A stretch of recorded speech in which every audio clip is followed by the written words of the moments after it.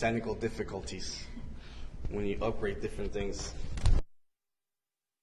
Amen. All right, so let's go to Genesis 22. And before I get into Scripture, I have a disclaimer, right, that I want to point out, because what I'm about to ask, it might seem kind of nonsense, but it is something that it's spoken about, or something that's going to happen in chapter 22, right? And so if you have anything around you that maybe you like to throw, please keep it away from you. I want to make sure you don't launch anything at the pulpit this morning when I ask you this question. But the question this morning is, who likes test? Who likes to be tested? No one. And right, and the obvious answer would be no one. But throughout the Bible, every man of God and every woman of God went through a test. And the Bible actually tells us that we're going to go through tests in our lives.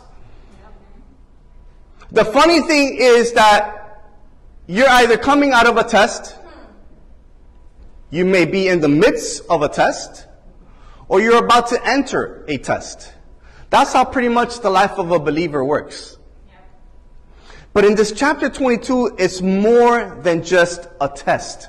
There are parallels in this chapter between Abraham and Isaac and God and Joshua. And we're going to break down our scriptures. You guys know we dig deep. We want to see all the revelation. There are 24 verses. And in these 24 verses, Joshua is all over them. All over them. Amen. And we're going to break them down. Amen. Now, there is a misconception between a test and a temptation. And so before we get into scripture, I want to make sure that we know the difference between one and the other. Because the funny thing is that the word for test and temptation in the Greek is actually the same word. And that is the word peirazo. And it's spelled P-E-I-R-A-Z-O. This is the same word in the Greek that describes test and temptation. It means to test and to be tempted. Now, how do we know when we use this word? How do we know if we're being tempted or we're being tested? And it all comes down to the agent. And what I mean by agent is it's either God or the devil. If it's God, you're being tested. If it's a devil, you're being tempted.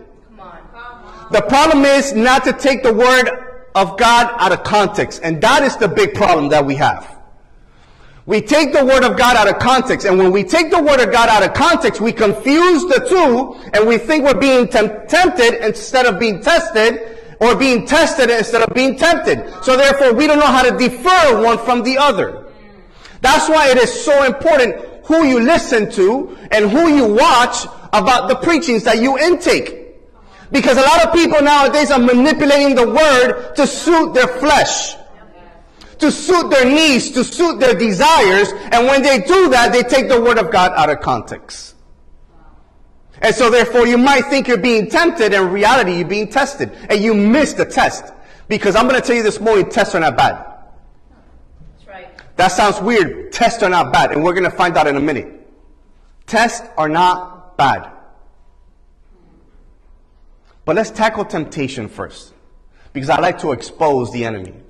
And we need to expose the enemy. Temptation. First of all, temptation appeals to our sin nature. Listen to that. Temptation appeals to our sin nature. What do I mean by that? Temptation and the flesh go hand in hand. Your flesh will always pull to where you're being tempted. Because it wants to satisfy itself. It wants to please itself. But look what James 1:13-15 says, and we're going to have it up here on the screen. James 1:13-15. And we're going to stay in that book for a minute, so you might want to stay there. James 1:13-15.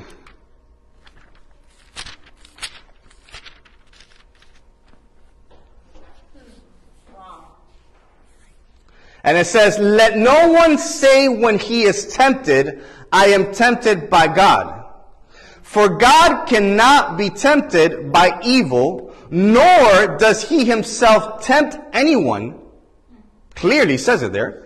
But each one is tempted when he is drawn away by his own desires and enticed. Then, when desires has conceived, it gives birth to what? To sin. And sin, when it's full grown, brings forth death. So look what temptation does.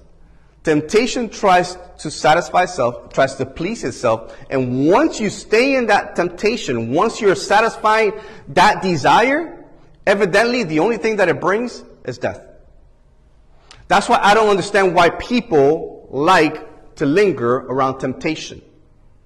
Temptation does not bring anything good. And if you linger around it long enough, you're going to fall. People say, well, I'm trying to test my faith. No, you don't need to sit around temptation to test your faith. I'm going to show you now that God will allow things in life, or will allow certain tests in life that will test your faith. So you don't need to sit around the temptation to test your faith, because eventually the temptation, all it brings is death. Now temptation looks for these three things. Number one, to gratify itself. Number two, to glorify itself. And number three, like I said, to satisfy itself. If you notice, it's all about me, me, and me. Temptation never gives glory to God. Temptation never acknowledges God. Temptation is all about me, me, and me. How can I please myself?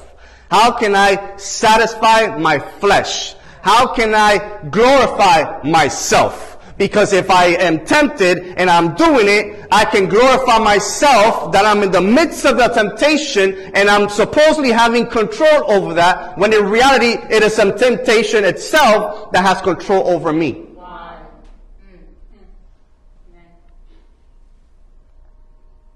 Now another thing about temptation is that temptation actually looks to weaken the one tempted, not strengthen. Notice that every temptation that you go through, if you happen to fall, what does it do? It makes you weaker. It makes you think less of yourself, right? It makes you think that you're not good enough because you fell. But that's not the way God sees you. That's not the way God wants you to feel.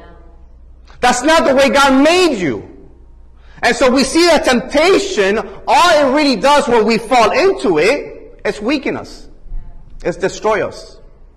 It makes us less than we actually are. Temptation also looks to divide instead of unite our relationship with the Lord. It looks to divide instead of unite. Think about that for a second. If you fall into temptation, what does temptation do? Temptation kind of wants you to hide, because it does not want to expose what you just fell to. Because if it exposes what you just fell to, God will bring that what? Bring that to the light, not to make you look bad or anything like that. It wants you to see it so you can work on it. So you can overcome it. So temptation divides our relationship between us and the Lord. It never unites it. Ultimately, the enemy looks to destroy the one tempted. It says it there in James. Yeah. It brings death. John 10:10 says it great. The enemy comes to what? Mm-hmm. To kill, to steal, and to destroy. That's all he looks for. He doesn't come to give you things so you can better yourself. No. He might give you something temporary, but all of a sudden he takes the rug from under your feet, and guess what? Yeah. You're not only back to square one, you're more than back behind square one. So we need to be very careful with temptation or testing. And so that's temptation. Now let's see what the word says about test. And we're going to stay in the same book. James chapter 1 verse 2. And that's why I said earlier that tests are actually good. Look what the Word of God says. It says, my brethren, count it all joy when you fall into various trials. Count it as joy. You're supposed to be excited in the midst of a test. That's what the Word says. Count it as joy when you fall into trials. To a human mind, we can't conceive how I'm supposed to be joyful when I'm being put through the fire. But the Word of God says that you're supposed to count it as joy when you're in the midst of trials. When you're in the midst of trials, you're supposed to be excited about what's happening. You're supposed to be joyful about what's going to come out of that. Because see, it's not about what you're going through at the moment, it's what's going to come out of it. Amen. Come on, somebody. Amen. It's not about what's happening at the moment, it's what's going to come out of that test. It's the product of the testing. Yes. It's the fruit of the testing. And so therefore, a lot of times we don't want to be tested. We kind of reject it without realizing how much we actually need it. How much tests are necessary in life. So we must count it as joy. Listen, tests are perfectly tailored by God for each person. Wow. God knows the area that you need to be tested in. And His intentions are for you to pass the test. Amen. God never tests for you to flunk the test. God allows tests in your life for you to pass them. As a matter of fact, when you're going through the test, God has already equipped you for that test. Amen. That's why I said earlier, you're either coming out of a test, you're in the midst of a test, or you're about to go into a test. So if you're about to go into a test, the one you just came out of equipped you, edified you enough in order to be ready for the next one. Amen. God's intention is for you to pass the test, never to fail. And when He tests you in the areas that He tests you in, is to strengthen those areas, not to weaken them. That is the difference between a test and a temptation. The temptation weakens the area while the test builds it up. Like I said, the only reason God is exposing that area is to you to make sure that you strengthen yourself in that specific area. And like I said, all tests are perfectly tailored for each person. Everybody deals with something different. None of us deal with the same things. We all deal with something different. God knows that. And so He'll test you in those areas to strengthen you. Amen? Tests are intended to edify you and strengthen your weak areas, not weaken us or destroy us. God allows tests in our lives for one reason. And it's not to reveal sin that we may have fallen into, but to display the faith in our hearts. I'm going to repeat that again. God allows tests in our lives not to reveal the sin we've fallen into, but to display the faith in our hearts. Look at the difference from a test to a temptation. I mean, they're completely the opposite, yet people mix them so much. Oh, I'm being tempted by the enemy. No, you're not being tempted. You're probably, God has probably allowed for you to be tested in that area. You have to know the difference.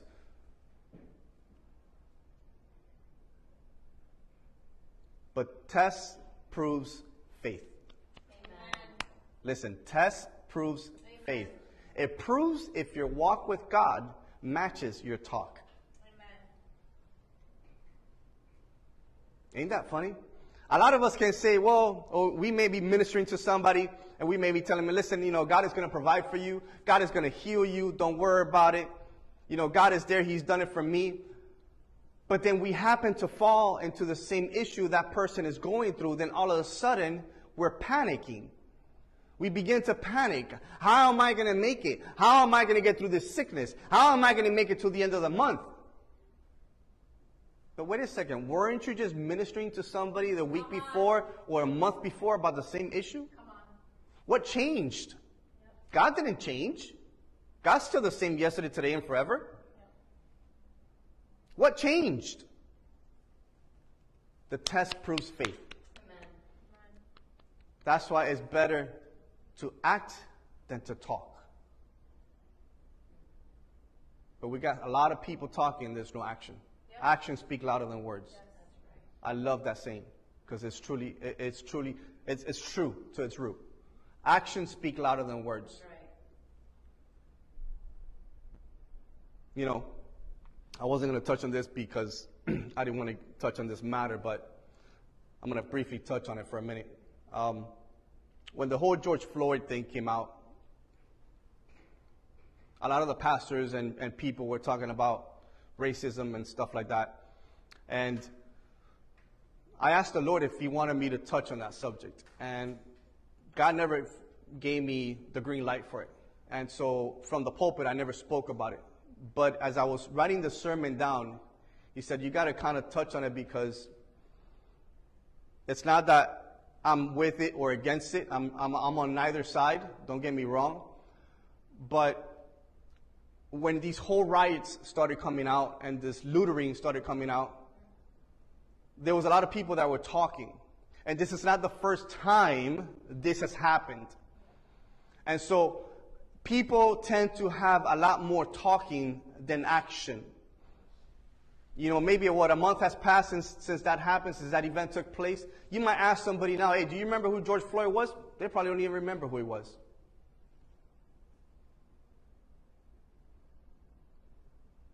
Actions speak louder than words.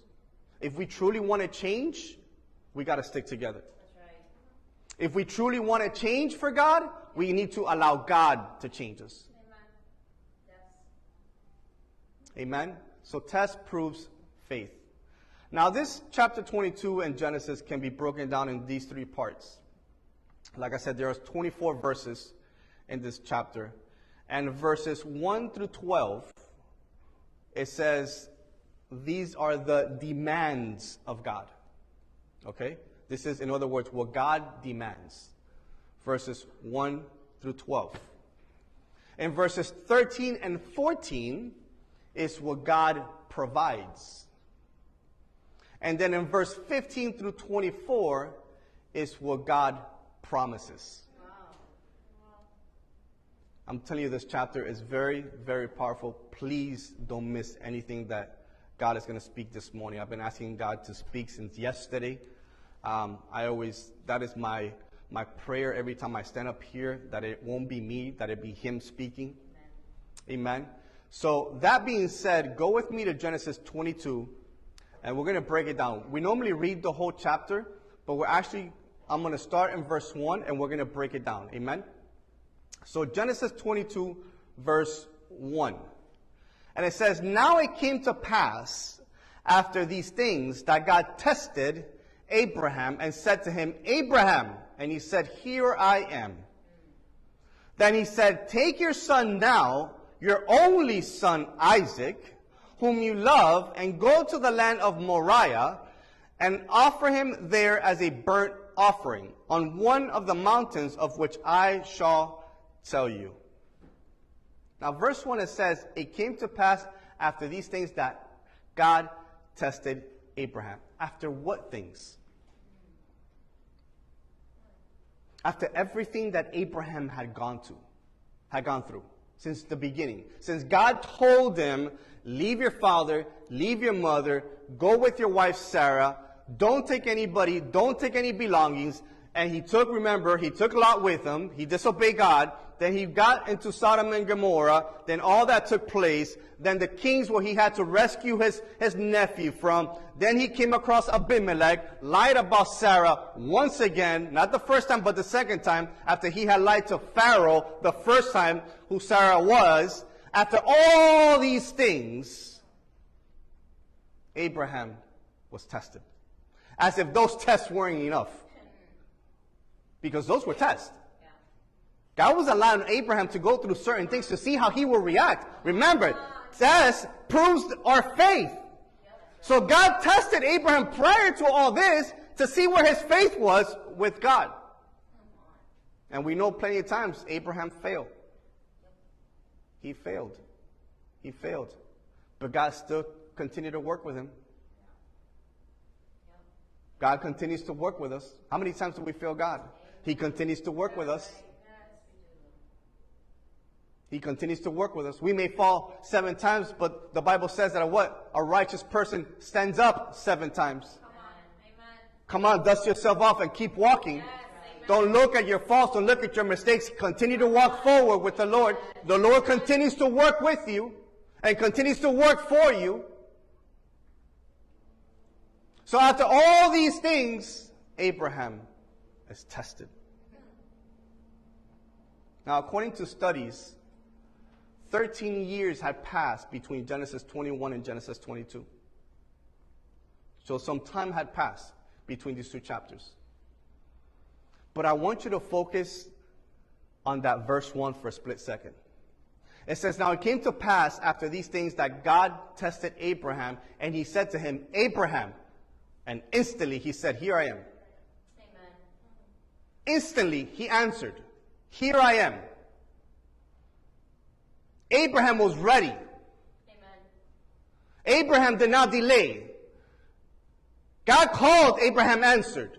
He didn't say, well, let me think about it. Should I answer God? Let me see my position. Am I capable? I don't know what he's going to ask of me. Am I ready for it? Maybe not. No. Abraham instantly answered, here I am, God. You called me. Here I am. I failed you before, but here I am. Amen. Come on. I made mistakes, but here I am. I make myself available again. Use me again. Amen. Have your way with me again. I know I've acted the opposite of what you told me before, but here I am. Amen. Here I am, God. 1 Peter 5:8 says, be sober and vigilant, because your adversary, the devil, walks around like a roaring lion seeking who can devour.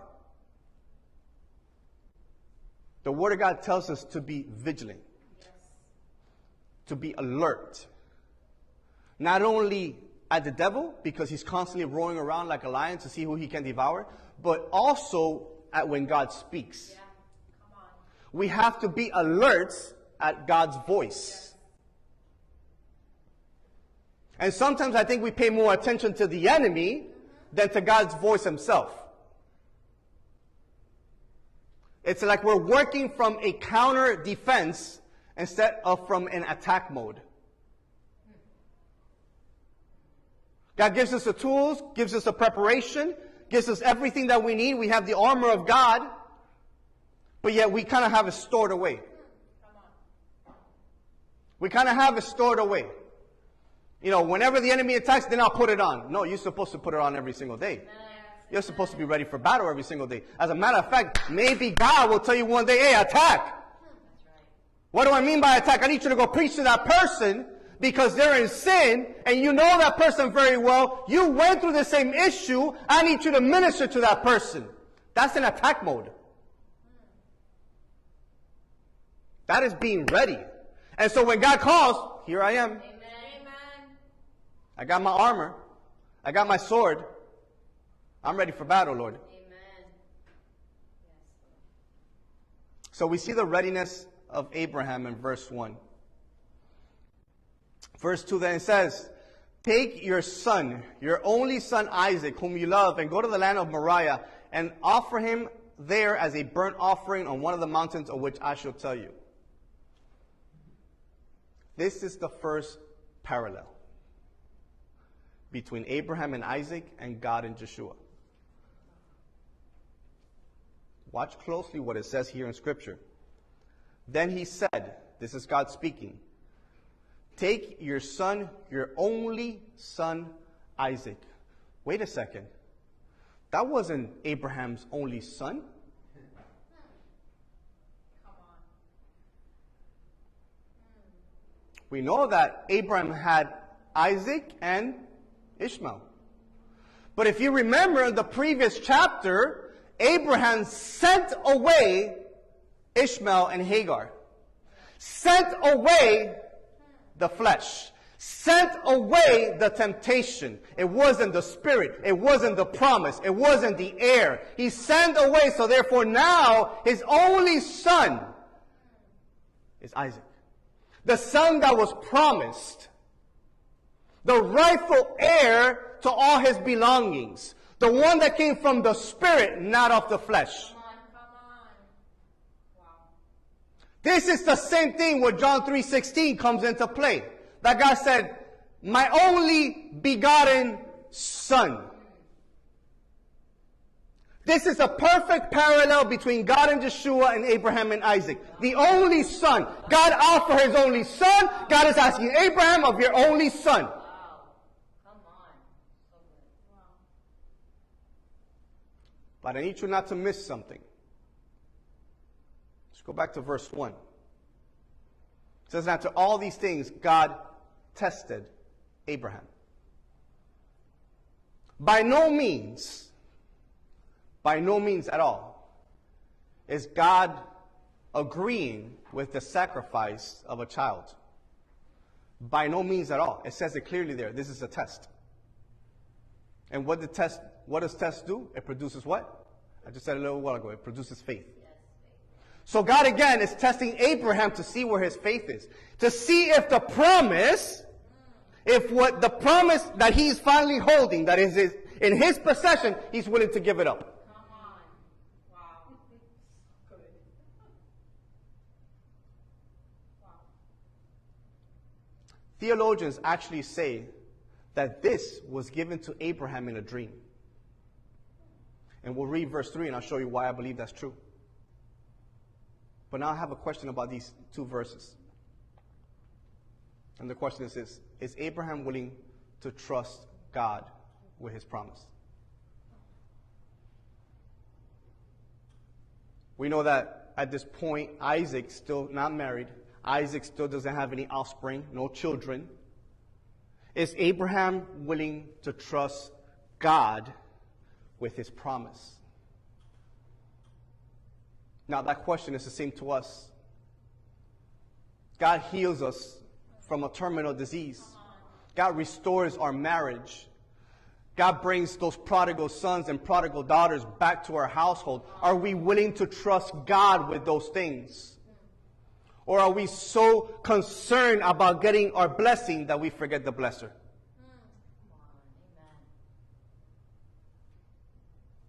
Are we so concerned about once I'm getting my blessing, I have received what I wanted, I take off and forget about God?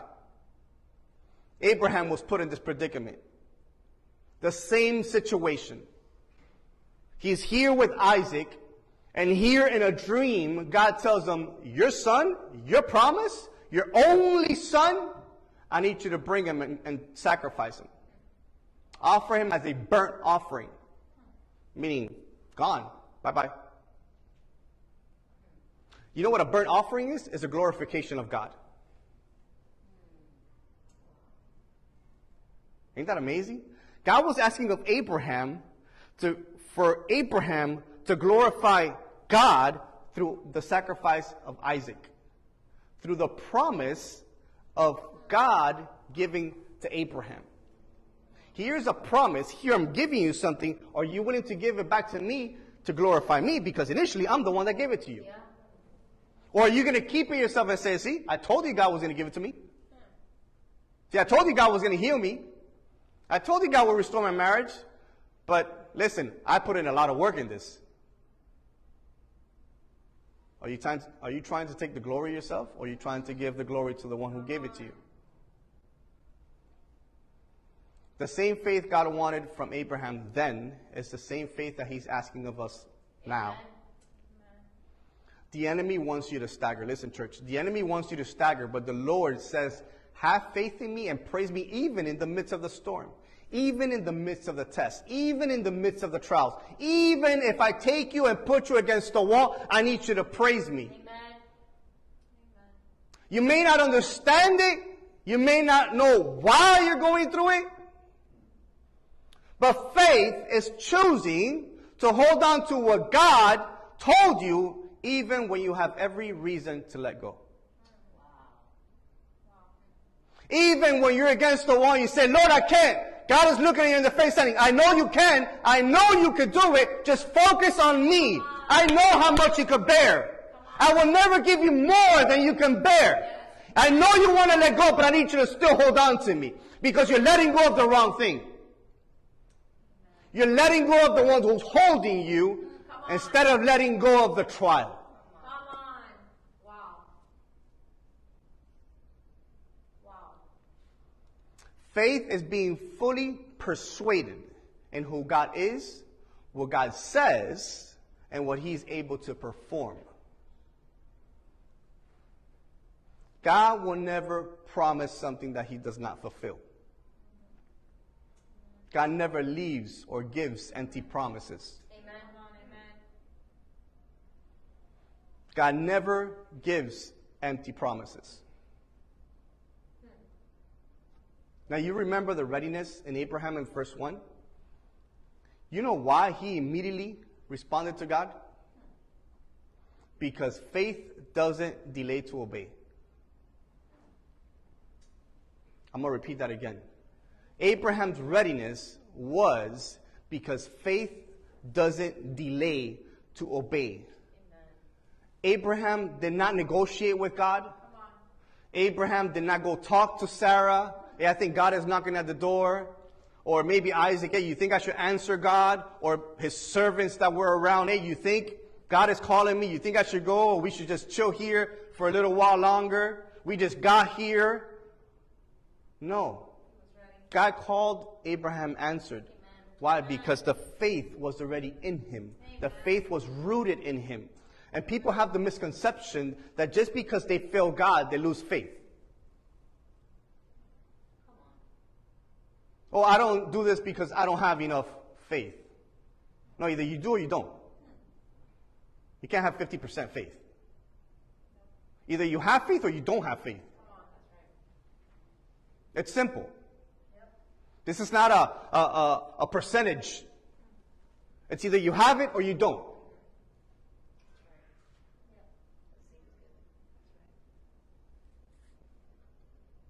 Faith is not defined by your ability to receive, but by your willingness to sacrifice everything. Abraham was willing to sacrifice everything, and we're going to see now. Remember I said this was given to Abraham. Theologians say that this was given to Abraham in a dream. Abraham was sleeping. God showed up to him in a dream and said, I need you to sacrifice Isaac. And so now we're in verse 3. We're going to read from 3 to 5. And look what it says. So Abraham rose early in the morning and took 2 of his young men with him and Isaac his son, and he split the wood of the burnt offering and arose and went to the place of which God had told him. Verse 4. Then on the 3rd day, Abraham lifted his eyes and saw the place afar off. And Abraham said to his young men, stay here with the donkey. The lad and I will go yonder and worship, and we will come back to you. Amen. Yes. Yes, Lord. Yes, amen. We will come back. Abraham rose early in the morning. That's why it says that this was given in a dream. So the readiness from Abraham of answering transferred immediately into the next morning. He didn't delay. The next morning, he was ready to go. He started gathering all these things, started gathering Isaac, everything that he needed for the burnt offering, took a couple of his servants and said, let's go. We're out of here.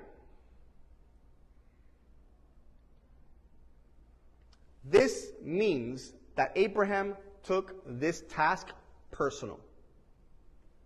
God spoke to him. He didn't speak to him and Sarah. He didn't speak to him and Isaac. He didn't speak to the whole multitude that was with him. God spoke to Abraham alone and personal. That's why I don't understand when God gives personal tasks to people, why people want to include somebody else in their task. Maybe I can get some help from somebody else. No, God told you to do it. He didn't tell you and grab 3 more people. Why? Because maybe those people that you're grabbing, even though you think they might be ready, are not ready for what God is going to put you through. And all they're doing is it's delaying you or keeping you stagnant from moving forward. Because they're going to give you their input or their suggestion, and it's not what you need to be able to move into the trial that God has for you.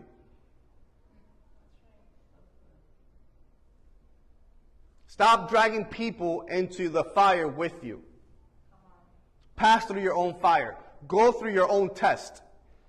God has already equipped you to sustain such things. That's right. Take it personal. Make it personal. You know why? You know why making it personal? Because when you get through the fire, when you pass that test, the only one that's going to get the glory is Him. Amen. He's the one that got you through it, so therefore the only one that should get the glory is Him. Now if you have 2 or 3 people around you, somebody's going to want to take the credit. That's right. Hey Mabel, I helped you. Remember what I did for you? So true. Yep. Hey Gabby, you remember what I did for you? You were going to do this, but I told you to make it right. So here now, what happens?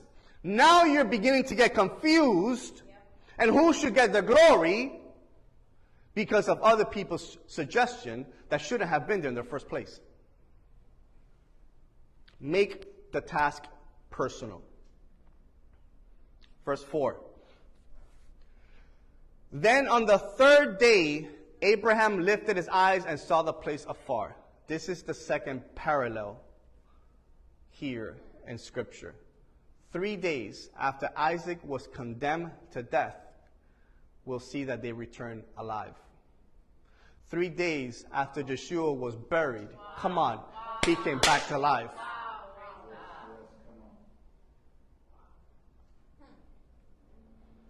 Abraham had 3 days to reconsider what God asked of him. 3 days to reconsider what God asked of him. Wow. So powerful. Yet Abraham goes through it and tells the young man, we will return. He doesn't speak in a singular form. He speaks from a plural form. We will come back. In the Hebrew, that come back to you, it's a verb of plural, affirming more than one person is returning. So Abraham is affirming his servants. Listen, I'm going to go up with the lad. I know I brought all these things for sacrifice, and I know what you guys know that I'm going to do. And by this time, it might be obvious that we have everything but the sacrifice. We don't have no animal. We didn't bring no animals with us. But I'm telling you, we are going to come back to you. We're going to continue to see why Abraham is so stern in his faith. Now, I want to point out that here, Abraham again leaves Sarah in the dark about what he's going to do. Nowhere in Scripture does it say that he went and told Sarah, hey, listen, I'm going with Isaac. God told me that I have to go do a sacrifice. He's asked me to sacrifice Isaac.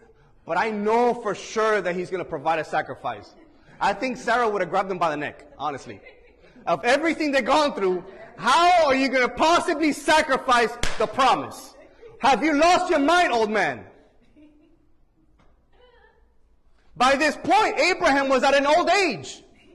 He was no young dude anymore. Remember, he had Isaac when he was 100.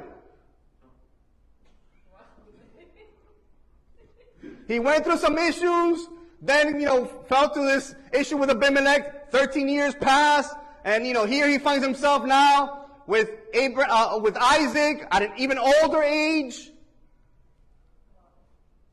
So here again, Abraham leaves Sarah in the dark. I'm imagining that when Sarah woke up the next day, she's looking around, she's like, where's Abraham? Where'd everybody go?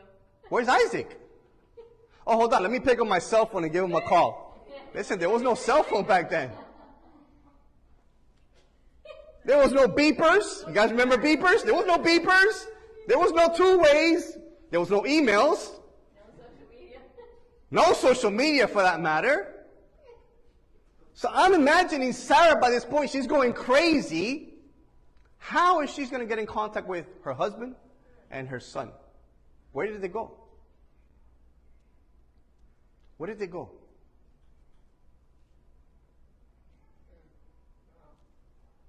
This shows from Abraham the level of dedication and obedience from his part.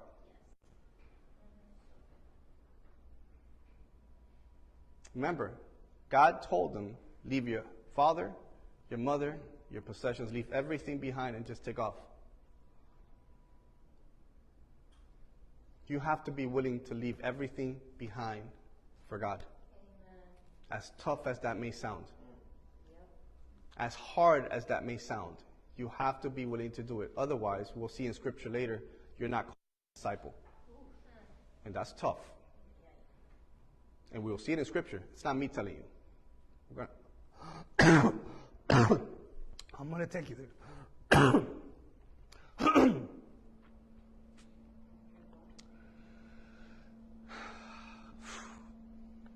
It's hot. It's hot. Woo!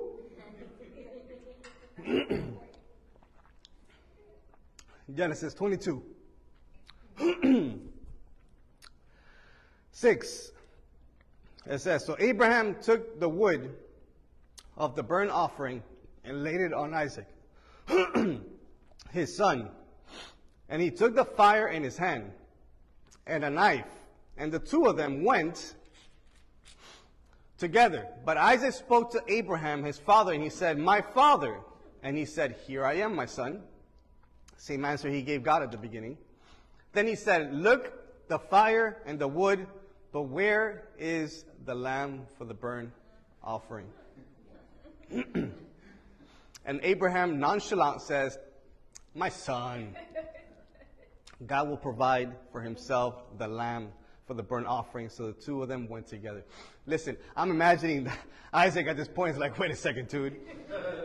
We got everything we need for the sacrifice, and there is no animal. Now I'm starting to doubt why I even came on this trip with you.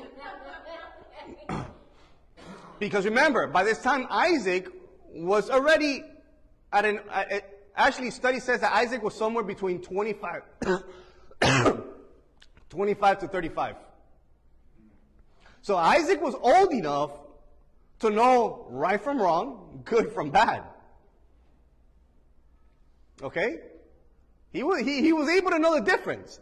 So something might have sparked in Isaac saying, where's the offering? And Abraham nonchalant says, don't worry about it, man. God will provide an animal. God will provide a sacrifice. I'm sure that God is going to provide. This is the third parallel. And look at it in verse 6. So Abraham took the wood of the burnt offering and laid it on Isaac, his son.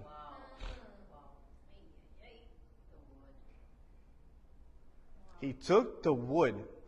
First of all, the place where he took the wood from was a place that was kind of scarce in wood. Where they were inhabiting at that moment, there wasn't a lot of wood around. So he took wood from a place that didn't need to be taken from, because the place where God was taking him to had abundance of it. That's number one. That showed again how personal Abraham was taking this. Then he grabs that wood for the offering, the same wood that would seem Isaac would be sacrificed on, and lays it on his back. And Isaac carried the wood on his back to his sacrifice. Who in Scripture carried the wood to his own sacrifice on his back? Wow. Joshua. Lord. Joshua carried his own cross on his back to his own crucifixion. Wow. Wow.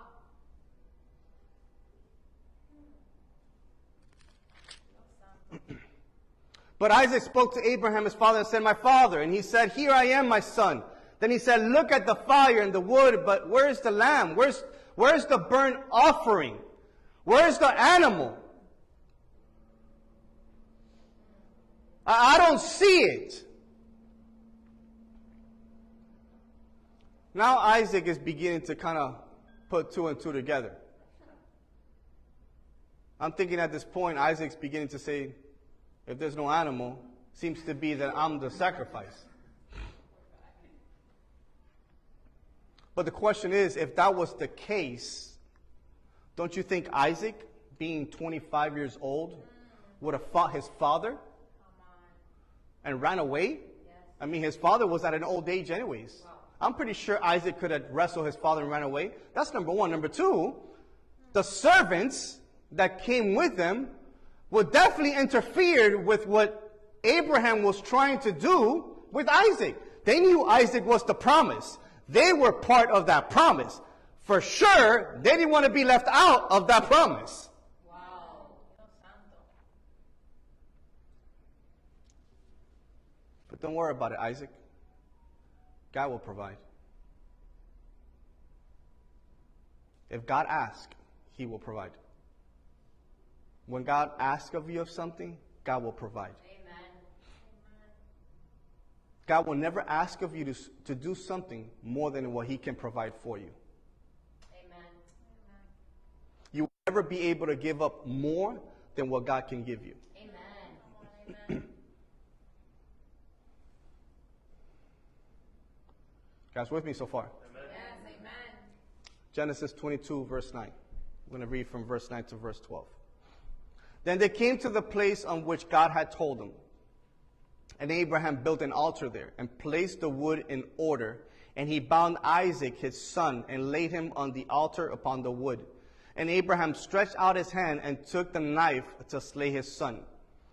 But the angel of the Lord called to him from heaven and said, Abraham, Abraham! So he said, Here I am.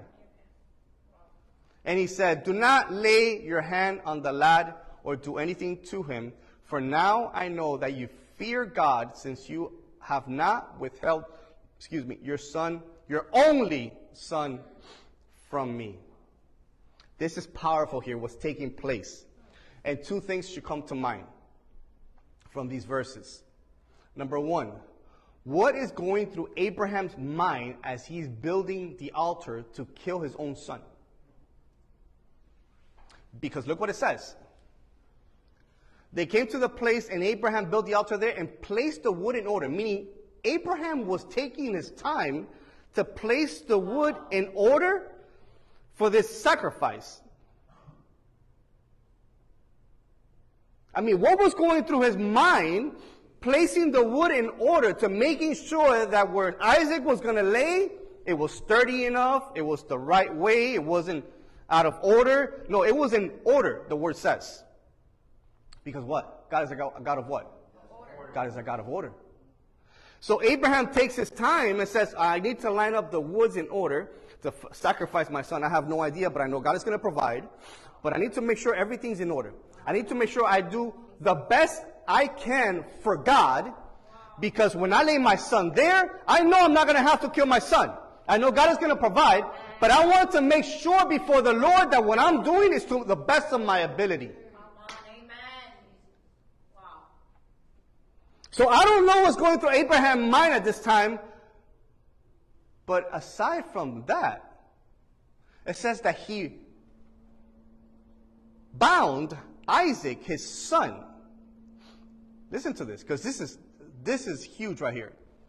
He bound Isaac, his son, and laid him on the altar upon the wood.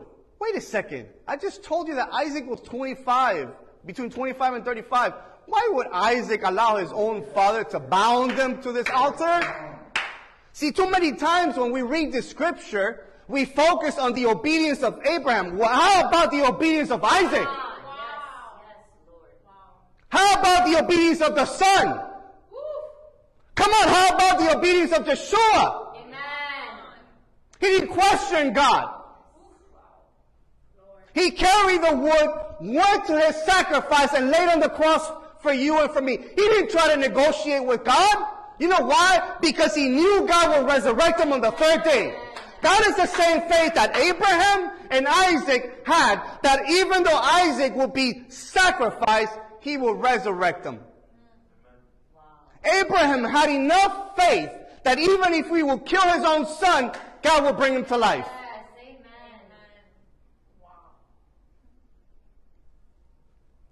So it wasn't just about the faith that Abraham had, but about the faith that Isaac said, you know what, Dad? Go ahead and do it. Hallelujah. Go ahead and do it. I'm willing to do it. If God spoke, go ahead and do it. Wow. Jesus.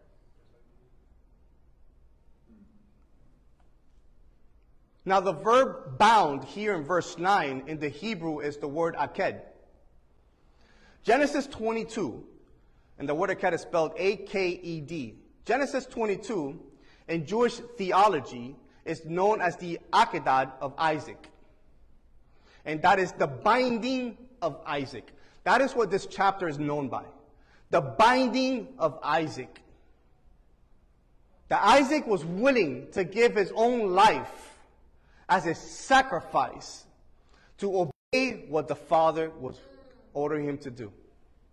Wow. Wow.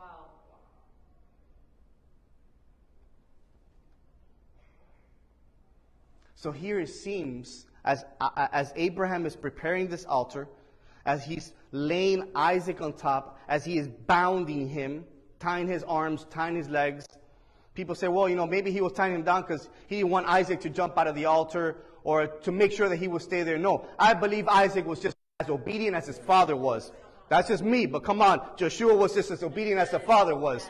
But we'll leave it at that. But here we see we see Abraham binding Isaac, and so he's about to kill Isaac. The Bible speaks about a knife. Now this knife, when you do a little bit of research, it's not a pocket knife. This is a butcher knife. And if you guys seen a butcher knife, it's a block like this. This is a knife that later on in Scripture is used to dismantle human parts.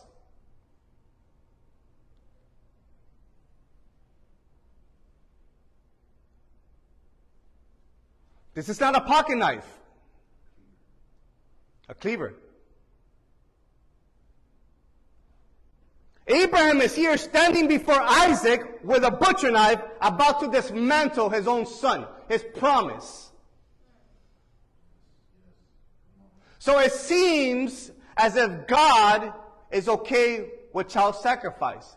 But if you study Scripture in the book of Leviticus, where all the sacrifices are spoken of, child sacrifice is an abomination. Child sacrifice is murder. That's why abortion is murder.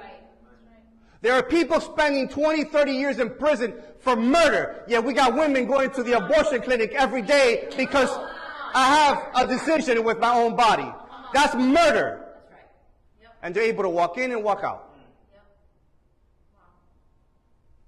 Now there's even a law passed that you can have an abortion at full term. That's right. You're going to tell me that's not murder? Yep. Oh, I'm not with the guy anymore. He left me stranded. It's my body. I get to do whatever we want. You're going to have to give account for that. That's right. Yes. You're going to have to give account for that one day. Because as far as I'm concerned, one of the 10 commandments says, thou shalt not what? That's Kill. Right. You're breaking a commandment from God. Or you erase that one out too. Say it. As well as the Sabbath. As well as every other commandment that doesn't suit you.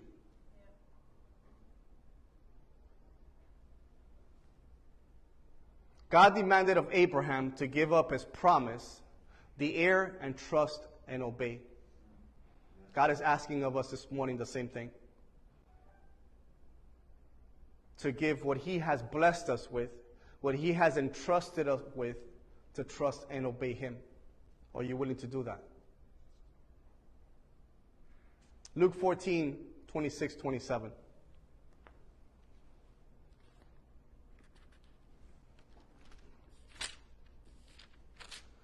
Luke 14, 26, 27. This is Joshua speaking. And I told you I would take you to Scripture. If anyone comes to me and does not hate, listen to this. This is Joshua speaking. If anyone comes to me and does not hate his father, his mother, his wife, his children, his brothers, his sisters, yes, and his own life also, he cannot be my disciple. I told you I will take you to Scripture. This is Jesus speaking. That's not me. This is not one of his disciples. No, this is the man himself. You got to hate everything. You got to leave everything behind. Otherwise, you cannot be called my disciple. Now you see what Abraham was so ready to do, what God had told him to do. Because it was an instruction that he knew that he needed to commit to. Otherwise, he would not be able to call what? The father of faith as he's known today. You know why God tested Abraham? It wasn't for God to learn something about Abraham. It was for Abraham to prove something to God. That he was willing to go above and beyond with what he was given. And I think a lot of us miss that. I think a lot of us, we get the blessing from God and we take it in so much that when God asks of something from us, or asks of that blessing to be returned, or whatever it may be, for you to give it up, because remember, God does not just leave you there when he gives you something. That will continue to take you from what? From glory to glory and victory to victory. So what he provides now, what he's going to provide tomorrow is even better than what he provided today. So I don't know why people try to stay with yesterday's promise when today God is giving you a new day. Amen. Yesterday's promise is yesterday's promise. Yes, enjoy it. But don't focus on it. Don't dwell on it. Don't stay with that one because it's better. There's more. Be willing to give it up if he asks for it. That's what God was trying to test Abraham, to see if he was willing to give it up. James 2, 21 to 23. Got a lot of scripture today, guys. Amen. Take everything back to scripture. James 2, 21 to 23. Says, was not Abraham our father justified by works when he offered Isaac his son on the altar?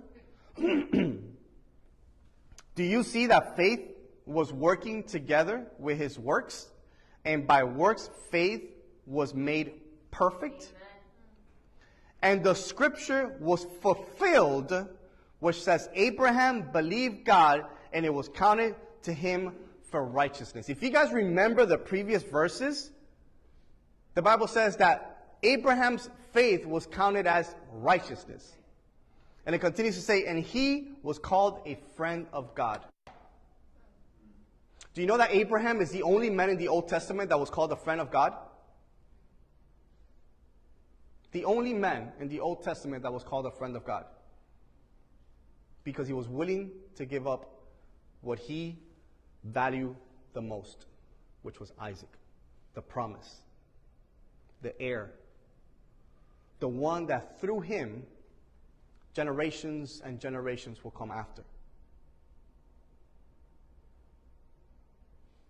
When was the righteousness of Abraham spoken about? If you guys remember?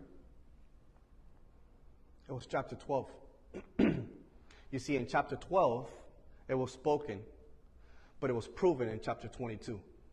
Wow. What do I tell you by that? Your faith may be spoken about when you receive God as your Lord and Savior, but you're going to be tested throughout your entire life. Wow. And through your entire life, test after test, according to James, you have to count it as joy in order for you to succeed and be able to move forward in life. So you were spoken about, but you will continue to be proven. Amen. Wow. Wow. You will continue to be proven over and over and over. Wasn't Abraham proven over and over and over? Yep. This is not the first test, but this is the ultimate test. The life of his own son. So it was spoken about in chapter 12. It was proven in chapter 22. Now that is what God demanded. Let's see what he provided. Because it gets better. God's word always gets better. Amen.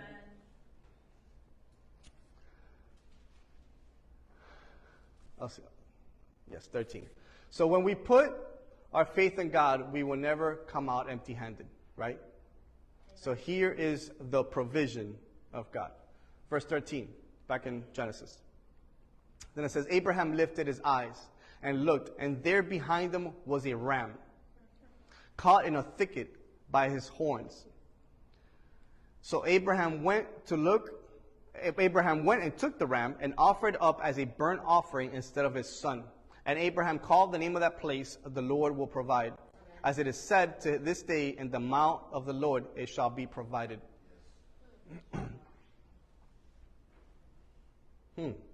Interesting.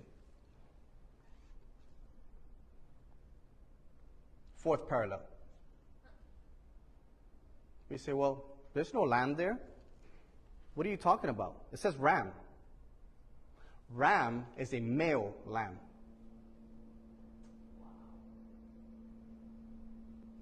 Let me say that again. Ram is a male lamb.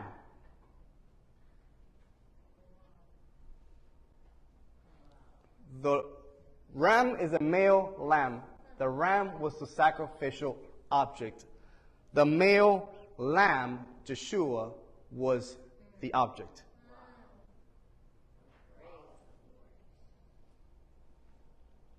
Do you think that the ram just suddenly appeared on that mountain while Abraham was preparing Isaac and binding Isaac? Do you think just the ram, boom, just appeared there? Could have. But I like to think otherwise. I like to believe that as Abraham put the wood in the back of Isaac, and as they were going up the mountain, that the ram was in the other side of that mountain going up at the same time. Wow.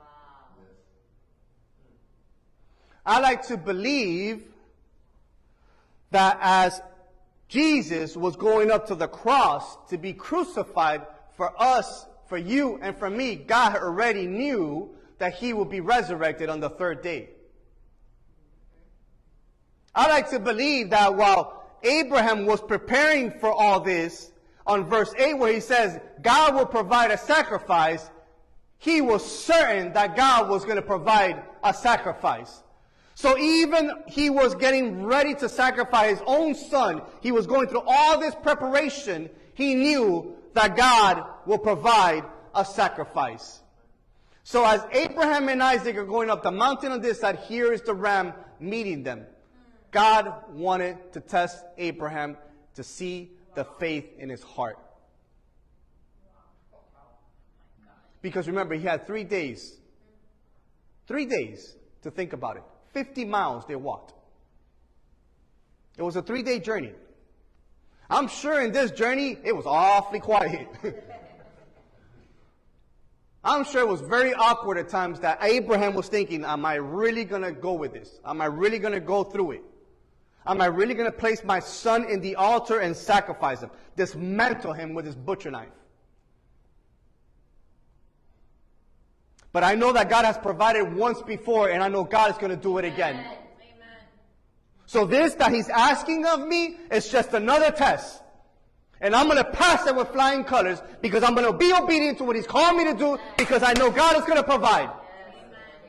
That is the assurance that Abraham had in what God was asking him to do. He didn't delay. When God called him, he said, here I am. I'm ready.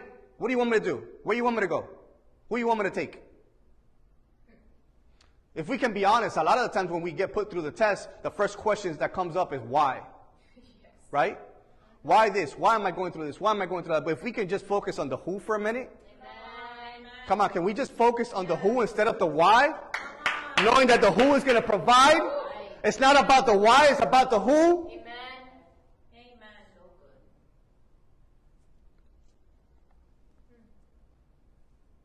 God will always provide that which he has demanded in order to be obeyed.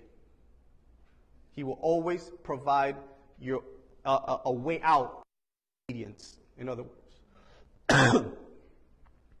Fifth parallel. The Lord will provide. Or as we know it, Jehovah Jireh.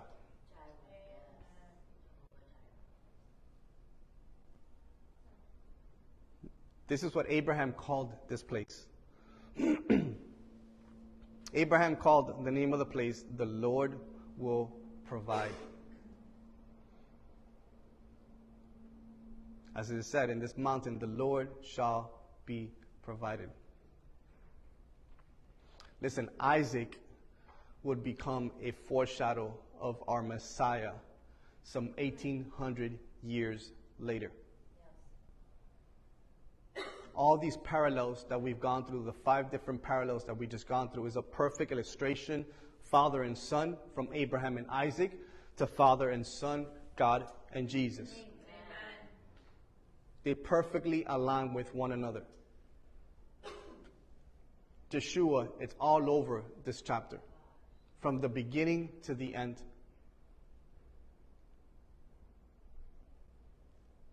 So we see what God demanded. We see how he provided. Now let's see what he promised. Let's continue to read Genesis 22, verse 15. It says, and the angel of the Lord called to Abraham a second time out of heaven and said, by myself I have sworn, says the Lord, because you have done this thing and have not withheld your son, your only son. Here again, God is emphasizing on this. Blessings, I will bless you. And multiplying, I will multiply your descendants as the stars in the heaven and as the sand which is on the seashore. And your descendants shall possess the gates of their enemies. In your seed, all the nations of the earth shall be blessed because you have, what? Obeyed my voice. Here is God affirming what Abraham did in verse 1. He is affirming the action by speaking it out loud. What is faith? Speaking what we what? Believe in our hearts. Even God knew that Abraham had the faith enough to sacrifice his promise. But was he willing to do it? Was the question. Was he willing to go through it? Was the question. From the beginning to the end. So Abraham, do you believe my word? Have I not come through for you time and time again? This is the Lord. Do you believe? Do you believe everything that I have promised you? Here it is. Because you have believed in me, with your promise, now, look at the heavens. Wow. Can you count the stars? Look at the seashore. Can you count the sands? That is how your descendants will be. This is what my promise truly is. It wasn't just Isaac. It was the beginning of what was to come. Oh, come on, somebody. Sometimes we're so focused about receiving one thing that we forget that there's God overflows of promises. We focus on one promise so much that we lose focus on who the one giving is, that rivers of living water flow. There's no end to it. Amen. There's no end to it. Why are you focused on one thing? There's no end to the promises and the blessings of God. Amen. But are you willing to give up that one promise for you to gain so much more? Abraham was willing to do it. Abraham took the time. He surrendered his promise. He gave everything because he knew he would gain more. Isn't that funny? Isn't that the same thing that God did? Didn't God give his only begotten son so all those who believe in him will not perish but will have eternal life? All those, not all that one, all those. By the sacrifice of his son, he knew he would gain what? Generations to come. He was willing to sacrifice his own son.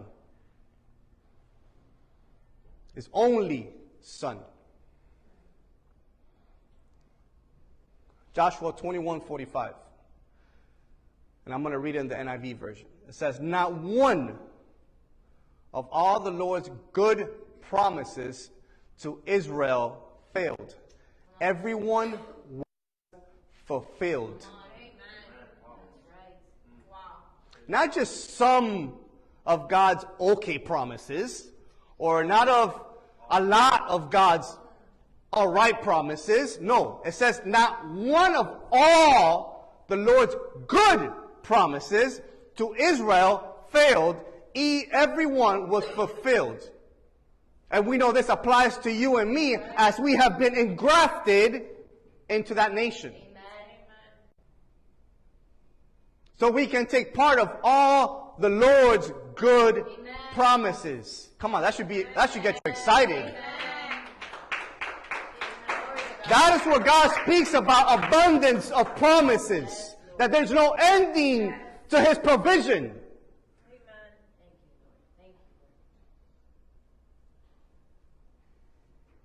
Listen to this. God rewards full surrender with the fullness of His blessings.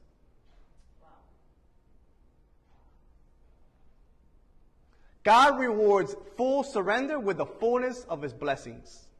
You want to be fully blessed by God? You need to be surrendered fully to God. Amen.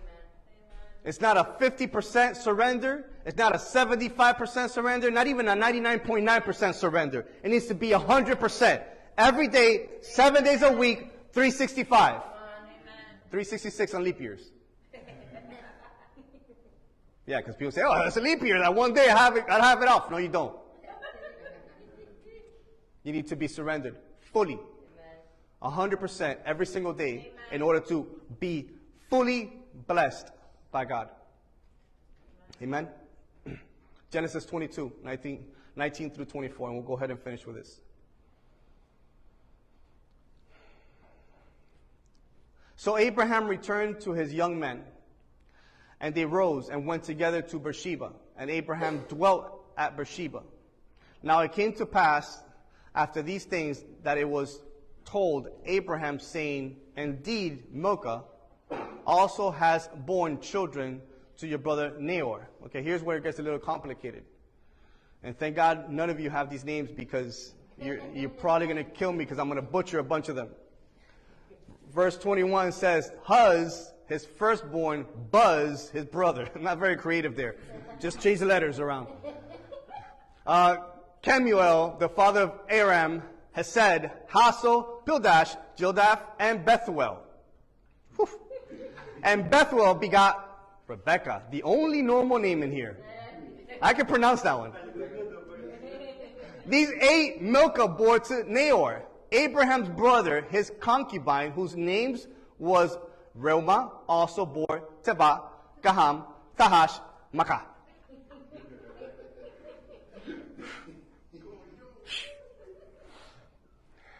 Here we see, with all these tongue twisters, we see a foreshadow of the promise to Abraham through Isaac, and with his future of Rebekah. We know that Rebekah later on will become the wife of Isaac, right? And so here, what this is showing us in reality is a kind of a future genealogy of what's to come, of the descendants, of the blessings, of the stars in the skies, of the sands in the seashore. Here is God giving a little insight of what's to come to Abraham. You were obedient. Listen, this is what I have for you. Through your son Isaac that you were about to sacrifice, this is what's coming. This is my promise. This is what I really wanted you to see. This is the big picture. In other words, Isaac was just a corner of the picture. But here is the big picture. Here's the genealogy that's going to come out of this through his wife Rebekah and the many future generations to come.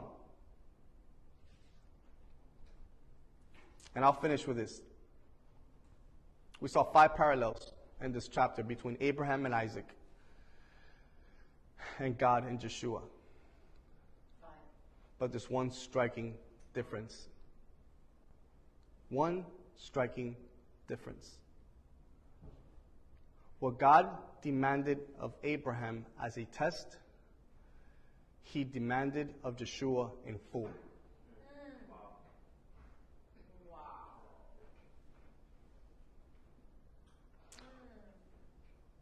What God demanded of Abraham since verse 1 as a test to see if he would prove his faith.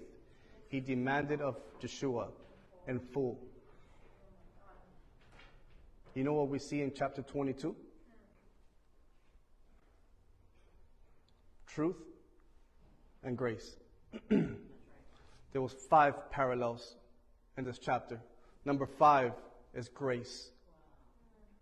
We see the truth in the Word of God through the sacrifice of what seemed to be sacrifice of Isaac, but it was an illustration of what was to come 1800 years later of the sacrifice of the Son of God.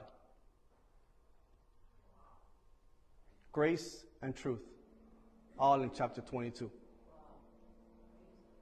All from a test.